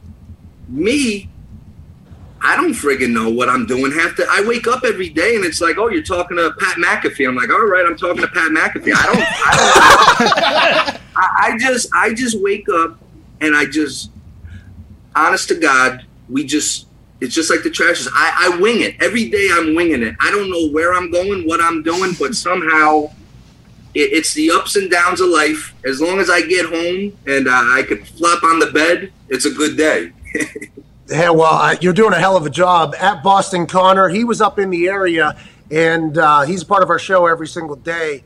And I don't think I've ever been more disappointed with somebody than after watching that doc and then telling Connor, like, how the fuck have you not told me about this team up there in Connecticut? Go ahead, Connor. Yeah, I've been disappointed in my life many times and have disappointed a lot of people, but this is definitely the pinnacle of all of them. AJ, you mentioned watching the spectacle of eating that went on at your birthday party. Were there any other interactions with The Rock or Triple H that kind of stood out that you remember pretty well from that day?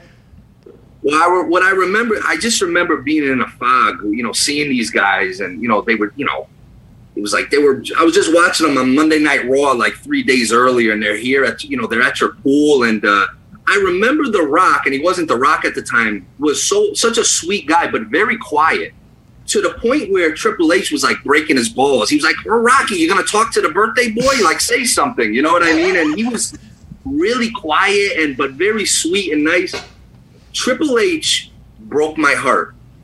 And I hope he's listening, because I learned to respect. I have the most respect for this man, and I've always loved wrestling. To this day, I still watch. But I got the biggest reality check of my life that day. And what I realized that day was, man, wrestling is legit. I don't care what anyone says. I used to get into fights with people over wrestling. You can't tell me anything about wrestling.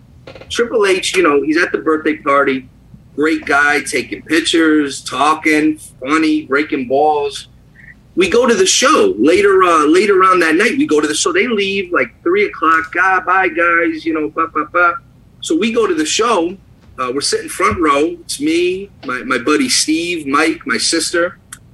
And, you know, Triple H at the time's a bad guy. So, you know, all the guys are at the birthday party. They had their matches. They're coming out. They're slapping us 5. They see us. They're all babyface, you know. Yeah, you know, I'm feeling like, oh, I'm the guy. I am. These guys are coming up to. So Triple H is probably the co-main event that night. And he comes out with China. And, you know, they're heels. And I'm just like, yeah, Triple H. Yeah, my guy, come here. I was just with you at my pool. He comes over, he stops dead in front of me. He gets this close to me. He goes, you sit your ass down. You already had your autographs and pictures. Sit your ass down and shut your mouth. Dude, my heart sunk. I was heartbroken. And China looked at me, and she's bad too, so she's looking at me. I'm like, China, this broad just ate all our hamburgers. Attitude. Dude, I'm like, I was like, as an 11-year-old, I was like, what the hell just happened? And my dad's sitting there laughing his ass off, and I'm just like, Dad, can you believe this? He's like, AJ, he's like, this is who he is. When he goes into his business, this is who he is. But he broke my heart, and I'll never forget it. But he actually made me love bad guys. Because from that point on, I always cheered for the heels. Anytime a wrestler was a bad guy, that was my guy. I'd buy the shirts. I play with them in the video games. And so, in a way, he sparked a lot of the Trashers. He sparked the Trashers. Triple H might have some sort of root and seed with the Trashers, because from that time he broke my heart, and I wanted to cry. And he's in my face, and I'm 11, and he's like, "You sit your ass down," and I'm like, I was shocked, and I was just like, "Holy shit, this guy's crazy!" And I've loved him ever since. Never saw him again since then, but he might have been that one flick of a lighter that kind of started this whole friggin' flame, for all I know. I will let him know, and I'm sure he'll send a message to you, Andrew. Listen, my dream, I will cut a promo right now. I will face him face to face anytime. Triple H, I'll meet you at WrestleMania. We will talk about this shit, because we're gonna have a problem, me and you. And you know what? In my backyard wrestling federation, I was the only 2-time champion. That's whoa! I was the only 2-time HTV champion in Danbury. And I'll tell you what, we can meet anywhere you want, Triple H. I knew you before you were Triple H. We can meet and talk about this. I'm a grown man now, so you know what it is. I'm gonna get it. Hey, I think I've pitched like 6 matches with Triple H as well to him, so I'm excited to hear if he will answer that. AJ, watching that doc, you know, it's so captivating because the amount of people, obviously, John Gotti's getting referenced in this fucking thing, and then obviously all the wrestlers, and then your hockey team was legit. That UHL commissioner, you guys ever talk to him still? He was an electrifying figure in that documentary, dude. After my father and my mother, no one's ever yelled at me more than Richard Brasal. And because all of our games were played on the weekends, whether, you know, you'd have a couple midweek random games, but it was all weekend. So I'd come home from college, whether it was home games, away games, and, you know, we do what we do. And every Monday I'd be on 684 heading back to New York, you know, heading back to college, and I'd get the call from Missouri. He was in Missouri at the time.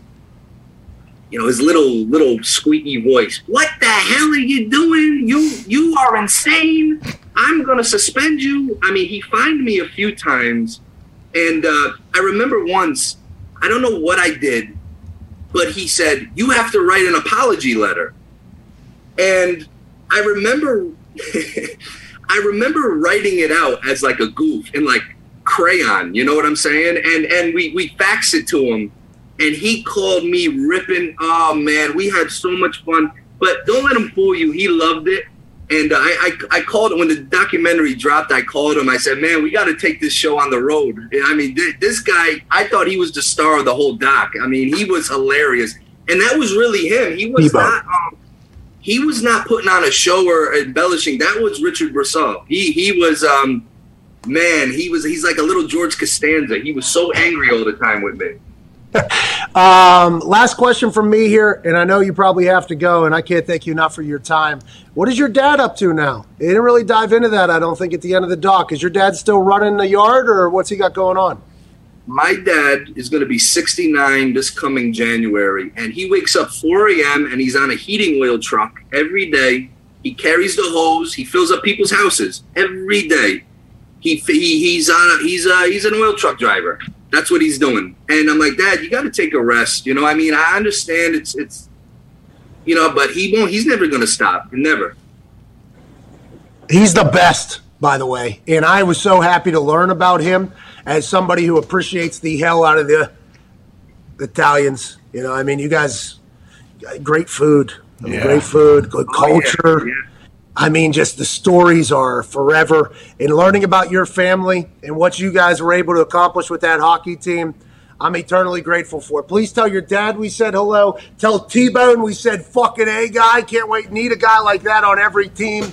We appreciate you so much, AJ. Hey, you send me some sizes. We're going to get the whole team some jerseys. You send me numbers and last names. Hell yeah. I'm going to take care of that for you guys. Hey, I didn't earn it, okay? I did not earn it. But being a trasher seems like it would be like a dream come true for a lot of people, and myself included. Hey, you know, it was just 2 years, but it's a badge of honor. You send me, you tell them to email me numbers and names or whatever you want. It's a done deal. You're the best. AJ Galante, we got SmackDown at MSG, by the way, in 2 weeks. I don't know if you're still in that area. Hey, listen, you tell Triple H I'm coming for him one day. I don't know, I'll jump the guardrail or something, but I'm getting my promo with him one day. Yeah, smack him right in the fucking mouth. Yeah. Ladies and gentlemen, the general manager of the Danbury Trashers, star of the Netflix documentary Untold Crime and Penalties, AJ Galante. Thank you, man. AJ! So sorry to interrupt, but I want to let you know that if you're not gambling with FanDuel, you're wrong. Okay, FanDuel Sportsbook is available in 7 states, I believe, at this point. 6, 7, 8. You get it. If you're not gambling with FanDuel Sportsbook, though, you're completely wrong. And if we're not in your state yet, we are coming to your state. We have better odds. We have a much easier to use app. The convenience is next level. The people at FanDuel actually refund people when they shouldn't refund people, giving back hundreds of millions and millions of dollars to their users. FanDuel Sportsbook is the best sportsbook going for a lot of reasons, most of them what I just said. We are very thankful for our partnership with FanDuel, obviously. There are so many different ways to win. There's more things to bet on. Their boosts seem to always hit, which is just fucking themselves over time and time again. We love the hell out of FanDuel Sportsbook, and you will too. If you haven't used it yet, use it now. Also, there's fantasy on there, daily fantasy, and free-to-play games where you can win money. Shout out to FanDuel, shout out to you. Let's get back to the show. Joining us now, a man who is in the middle of one of the greatest runs we've seen in some time on media. He's the host of the MMA Hour. He works for BT Sport. He covers fighting. He covers boxing. He covers wrestling. You saw him at the Jake Paul Showtime fight. Big shout out to Brendan Schaub for allowing him to do that. Ladies and gentlemen, Ariel Helwani. Yeah! What's up? Can't do play that. it. Oh, no. Sorry. That is real. Hollywood Helwani joining us live with a bookcase in front and behind him. Ariel, hey, hell of a couple weeks, pal. Yeah. Kill it. We're proud of you, buddy. How you doing? You feeling good? Well, first of all, how are you doing, Patrick? I'm very worried about you. It seems like you're in great spirits. I'd be lying if I didn't say I had a moment. We were supposed to do a post-fight shoot at SummerSlam, right? If you recall, we were supposed to be in the same room.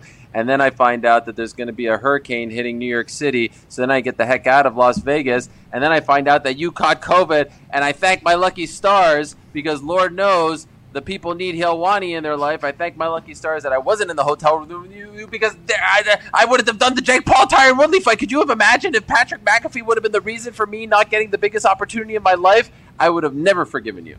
It would have been awesome. But to be clear, there was numerous people that were in that hotel room. I don't think I got it in Vegas. I don't believe. Now, it seems like Vegas would be the place where I would have got it, but everybody I was with out there, in planes with, eating with, sharing cones with, did not get it. So I believe. Where do you think you got it? What's the scoop? Have you given the scoop yet? Have you told the story? We don't know. We honestly don't know. We were trying to figure it out. It might have been a delivery person maybe that came to the office, maybe some food, maybe somewhere else. I'm not 100% sure. But none of the boys got it, and I was with them Monday, Tuesday after the SummerSlam. My wife and her friend was in a plane with me after SummerSlam, in the room with me, and we smoked. They didn't get it, so it was just like, I'm not 100% in the PJ? They were in the PJ with you and they didn't get it? Yeah, neither did the pilots. So, I mean, it is a big question on where this Delta son of a bitch came into my life, but it's great to know that I stomped it, just like I'll stomp you if you ever want to fucking run your mouth again. I will bury you where you stand. I just want to know, most importantly, did AJ get it? I know he doesn't live in the same state as you, but I was just worried for his well-being. I'm in the clear, Ariel. Pat could not transmit that to me, I don't think, if he wanted to. Let me tell you something about AJ Hawk right here, okay? One of the realest mofos you'll ever meet. I mean, this guy sent me one of the nicest text messages I ever received. I'm sorry for breaking kayfabe here, AJ, but me and AJ are teaming up to create one of the best and biggest and most dangerous super teams of 2021, all right? The feud is over. The mega powers have come together. You will never hear a bad word out of this mouth about that man with that tremendous, tremendous ponytail, okay? I think it's real. I'm pretty sure it's real, just like his bookcase. Is that a ponytail? What is it? Is it a man bun? Jawline. Worry about his jawline, not the ponytail, okay? He cuts his own fucking hair. Jawline. Every one of his kids has the same haircut, too. That guy is real. That guy's a real mofo right there. So I just want to give a shout-out to AJ. And it's just so good to be here. You know, Helwani running wild, probably the hottest gimmick in sports and entertainment right now, and you're lucky that you get me for a few minutes. We should probably speed this up a little bit because I got to do the bump. I got to give those guys the rub as well, and I got some other things that I'm working on. Ariel, so for people that don't know what's been going on over the last 10 days, 2 weeks for you, can you let people know exactly what happened and what caused you to really just feel like the chains are off? Like, Ariel, we're seeing the real you. Look at Edward R. Hawk over here coming out with hard-hitting questions. Okay, this is good stuff. That was before this, you were on a run, then you just said mofo again. It's like, corporate Helwani's back. Yeah. Okay, cool. You sound like a 12-year-old. Cool. Listen, that's great. You don't want to get crazy with the F-bombs. You have the impact that I had yesterday with the F-bomb because I don't overuse it like some other people here. Okay, you got to know when to pick your spots. Now, look, if we're going to be serious, it's unfair for me to say it's just been a couple of weeks. It's been a few months. It's been a really hard few months for me. I felt like my soul was dying. I felt like I was losing my place in this media world that I've worked so hard to carve out for myself. I felt like I was becoming irrelevant. I felt like I was being forgotten about. And then I leave, and then I took time off, which I've never done before. And then I went to Montreal to see my family, my parents, my sister, who I had not seen for over a year. And I felt like one of those video game characters who eats the mushroom, and now I'm starting to get all my power back. And then I come back and I get all these jobs and all these opportunities, and they all started at the same time. And it coincided with going to Vegas for the first time in 18 months for SummerSlam. And then it coincides with the opportunity of a lifetime to work on Showtime for the Jake Paul Tyron Woodley fight. And it all happened together. And, I just feel, I honestly, I'll be honest with you guys. I'll shoot straight with you guys. I've always had bad anxiety. I've always been a nervous person. It got really bad at the beginning of the year. I started to talk to a therapist. I just got off the phone with her. That's why I couldn't come on earlier. And she helped me understand that I should be proud of what I've done, that there are going to be great opportunities. Working with her since February really helped me a lot. I don't know if I have the guts to leave ESPN because, again, I want to reiterate, they offered me a contract. I don't know if I have the guts to do that without her helping me realize that there are other things out there, that I could be myself, that I could be happy and all these things. And so now I started these jobs and everything's going well. And I feel like I got my voice back and I feel like I got my smile back. Shout out to Michael Higginbottom, Shawn Michaels. And I feel like, I'm able to be myself more so than ever. And if I'm being honest, I've been sitting back for the past 18 months, and I've seen a lot of people take shots at Helwani. And if I'm being honest, I was told time and again not to punch back. Well, guess what? I'm punching back. And I'm not sitting back and letting anyone talk shit about me anymore because I'm tired of it. And especially, look, like I said yesterday, you could talk smack about me being a bad journalist, a bad personality, a bad reporter, a bad host, a bad this, a bad that. But don't lie about me anymore. I'm not going to take the lies. So yesterday I spoke about an individual named Brendan Schaub who was lying constantly about me. And it's kind of funny. I put out a little bat signal on Twitter the night before that some people on Reddit, shout out to those people, knew what I was talking about. And all of a sudden I get a text. I get an apology. And I said to Brendan, who I've never had an issue with, despite all the shots, I said, cool. If you're going to apologize to me privately, I hope you're also going to do so publicly, because that's where this started. You smeared my name publicly and lied about me publicly and said I was a bad teammate and a bad colleague publicly. And you said that you got the job first from Showtime, and I only got it because you turned it down publicly. So I want you to go on your public little show, and I want you to apologize to me. And so once he does, the beef will be squashed. Until he does, we'll see what happens. We'll see what I choose to do. Okay, well, there's a lot that just happened there. First of all, Yeah. Congratulations on finding your voice. Hell yeah. We are happy because every time you came on this show, you were just 10 to 30 times better than the shit you were doing on TV. I mean, there was no question that you were going to have success in this independent world. I think I told you that. I believe. Yes. I believe the boys told you that. I think in the middle of burying you, there was a lot of you seem to have everything that you could possibly need to make it yourself. I'm happy you bet on yourself, no matter how you ended up betting on yourself. I'm happy you bet on yourself, and we're all getting a chance to see it. I got no issues with Brendan Schaub, but I do like the fact that you're sticking up for yourself in this entire thing. And I was given that Showtime job, and I said, no, Helwani can take it. I love it. I love it. Listen, I would be okay with that. You got skills. You got talent. Here's what I don't like. Whoa! Brendan.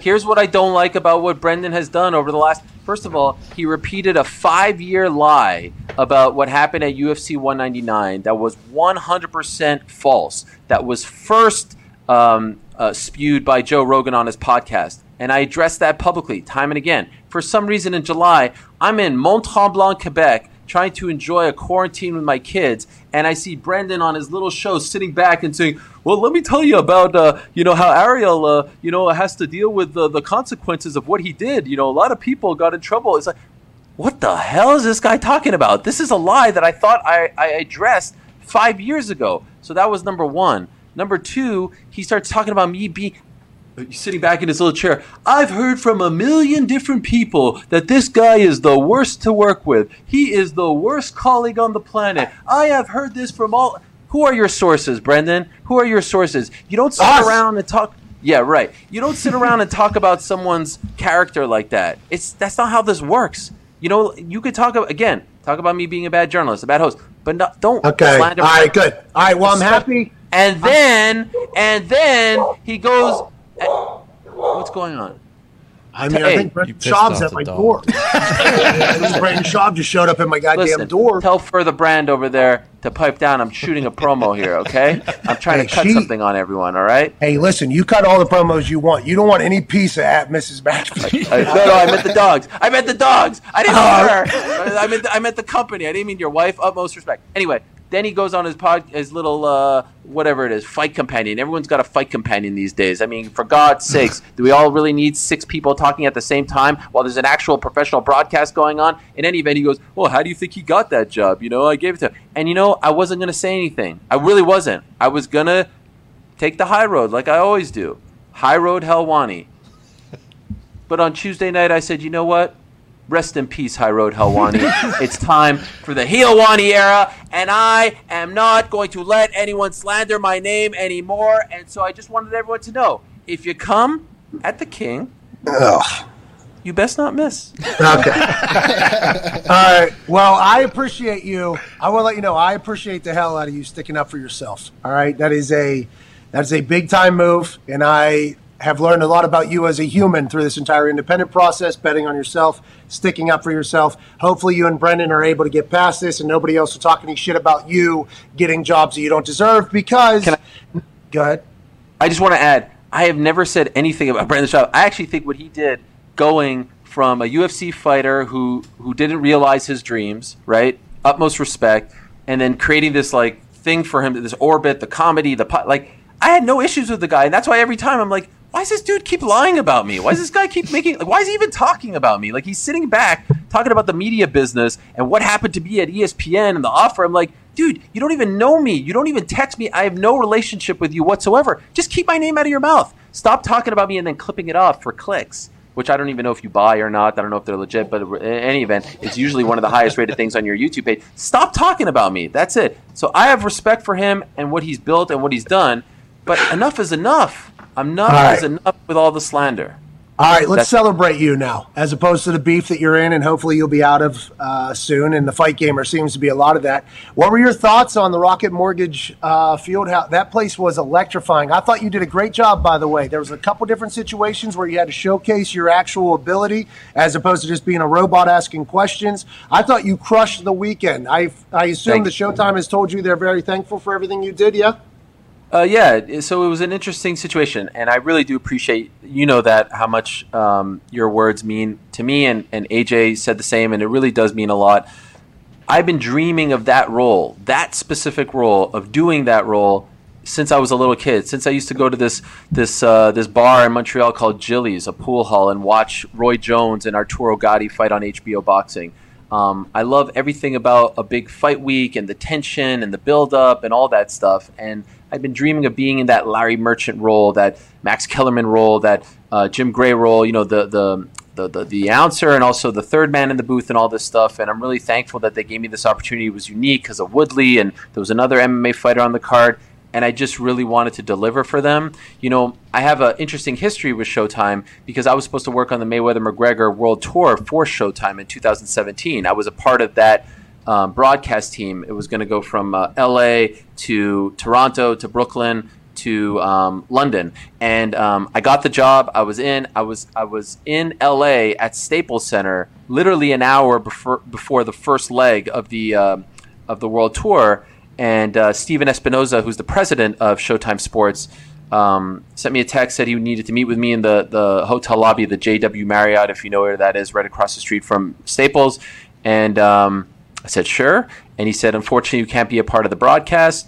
Dana White threw a fit, and he doesn't want you a part of it. And so we're really sorry. We fought to have you, but it's too much of a headache. I'll tell you what we'll do. We're going to pay you in full. I wanted to meet with you face to face and do this the right way, and I really respected that. So that was my only interaction with that man. Now here I am 4 years later, and I get a chance to work on this card. And so it felt really special that I got this opportunity, and no one was going to take it away from me. And I have dreamed of being in that moment like Paul Woodley, the chaos of the boxing, post-fight, melee, interview, all this stuff. I was like, oh my gosh, I can't believe I'm here. I can't believe this actually happened. Can I tell you guys a story?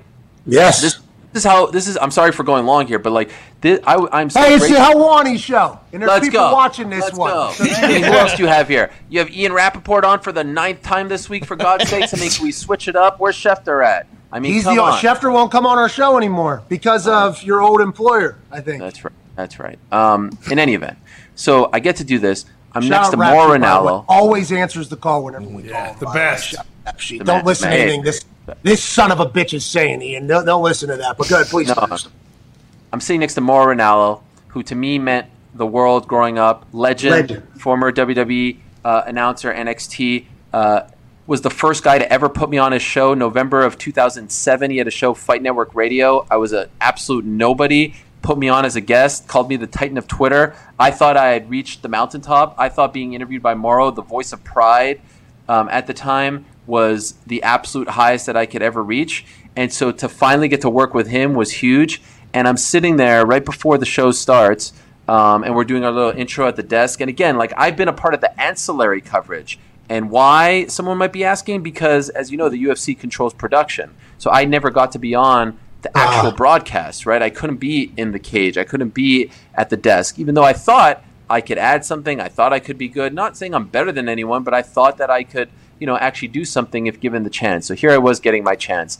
And this Drake line that I always reference to pump myself up comes into my head, which is someone told me I fell off. Ooh, I needed that, from the Headline song. I love Drake. He's my favorite rapper, artist, whatever you want to say. And so in that moment, I'm supposed to hype up Woodley.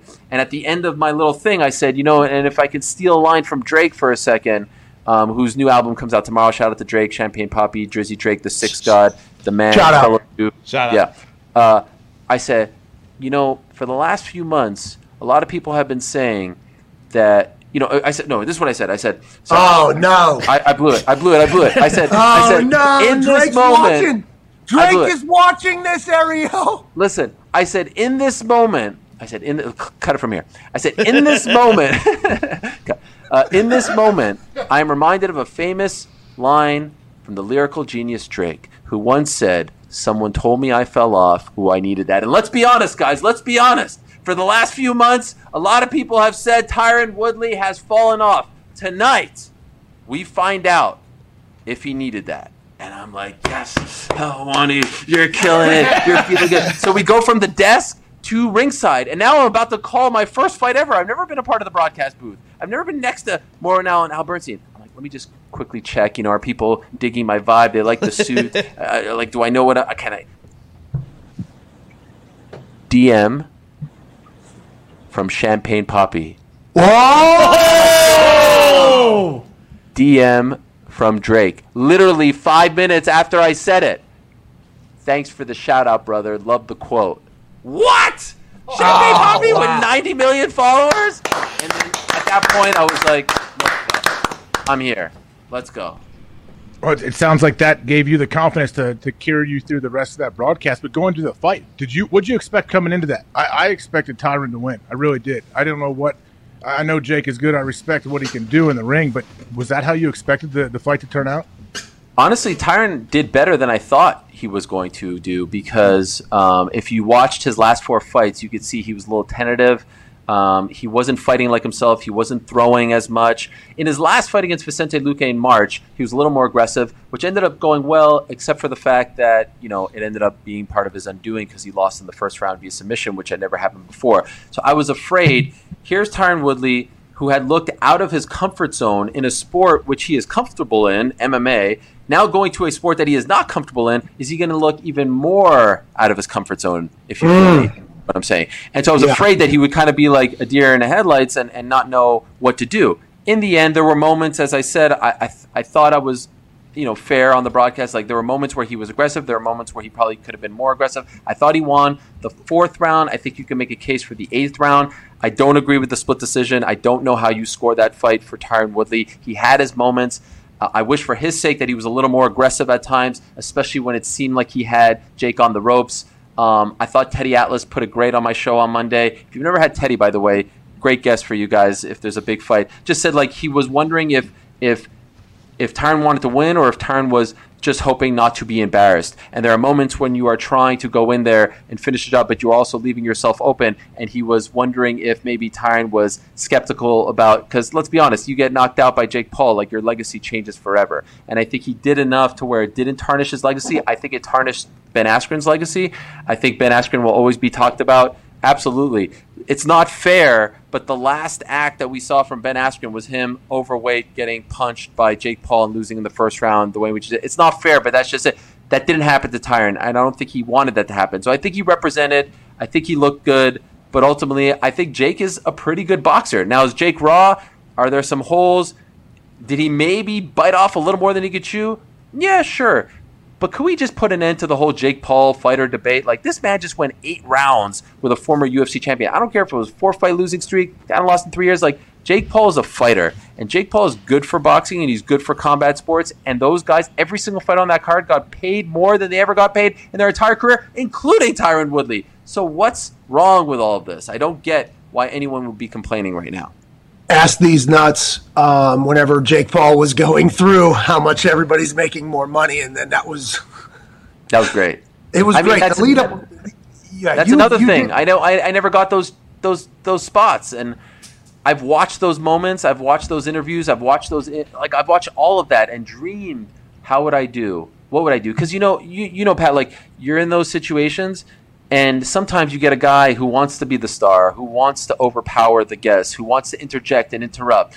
I was happy to go 10 minutes without saying a word, as long as you could kind of steer them. And I think there's a science to that. And so I was just really happy, man. If I never get to do it again, at least I got to do it once. I'd be lying to you guys right now if I said I don't want to do it more. And I don't care if it's an MMA. I think I could do that for boxing. Why not? I've been watching boxing longer than I've been watching MMA.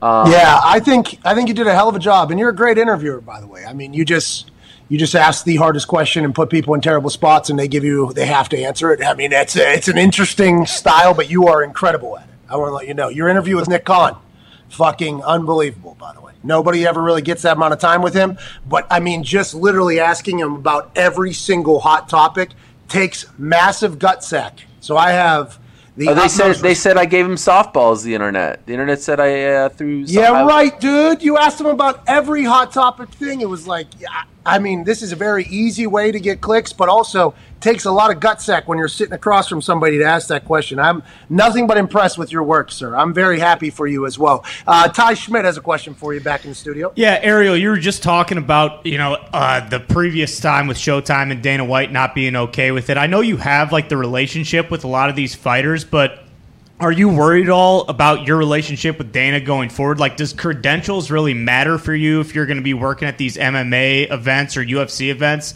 Does that really impact what you're going to be doing going forward? That's a great question. By the way, is that T-shirt in honor of me over there? Because what's it say? It says heel. I mean, I'm Helwani. That's Ziggler's, actually. You would try to steal somebody else's gimmick, though. All right. Interesting. I got some news on merch coming soon, so stay tuned for that, guys, okay? We're doing things. We're doing things here, okay? We're doing things. AJ Hawk, realest mofo in the game right there, okay? I love that man. If I was in the same room with him there, I would kiss him on the forehead. Don't do that with this COVID shit, please. Yeah, that's okay. I'm not worried about that. As far as I know, I'm not banned. I don't know why I would be banned. What did I do? I'm just out here trying to live my best life. I'm not trying to be unfair or unethical. You leaked the Brock Lesnar news early, didn't you, Ariel? Remember? Bro, I leaked it. They told me not to. By the way, that was 5 years ago, and there's some revisionist history going on. I was unbanned 48 hours later, right? People seem to have forgotten that ban only lasted for 48 hours, and then I've gone to a gazillion events since then. All that being said, one of the cool byproducts of this little free agency tour that I went on after leaving ESPN, or knowing that I was going to leave ESPN, was every time I was talking to people about what they wanted me to do, I would ask, what about the events? What about Fight Week and things like that? And they all said, yeah, we don't really think there's much value there. Okay, what do you need me there for? So I could sit cage side and take a picture of the cage and be like, my office for the night on Instagram? What are you getting out of me there, right? That's what everyone loves to do. All the media guys like to take the picture of the field, not a bad office for the afternoon. Okay. What are you doing? You're not offering us anything. You're not getting us any good content. So I feel like with my shows, Monday, Wednesday, and by the way, yes, we typically go head-to-head, and I'm going to bury you the same way WCW buried Raw for 83 weeks. It's going to be a great run. It's a bad idea. I told you this. I said, why are you going? Why are you going in the middle of the afternoon? Especially because a lot of our people are probably fans of yours. I was there first, okay? Listen, you know how people have forgotten? You know how people forgot about that 48-hour ban because of revisionist history? Ain't nobody know you fucking won at 1 o'clock on Mondays and Wednesdays. Ain't nobody know that. In any event, I feel like I could do a lot of great work from wherever I am. I don't need to be beholden to the credential. Thank God. Maybe it's a byproduct of success. It's not that I don't want to go, but there's just, why am I going to leave my kids? Why am I going to leave my wife, my family, to go somewhere and feel unwelcome, quite frankly, be treated like crap, to be treated like someone who is not wanted, and they go out of their way to make me feel like shit, to be honest, if I may. What do I need that for? And to get nothing, no access, no nothing. I can have the guys on my show. And you know how I came to that conclusion, honestly? And I'll give a shout-out. Is it a shout-out? A shout-out? Shout-out! Yeah. To your employers and I'm sure this will make all the AEW marks crazy. Boy, what a sensitive bunch of lads those guys are. I mean, holy smokes.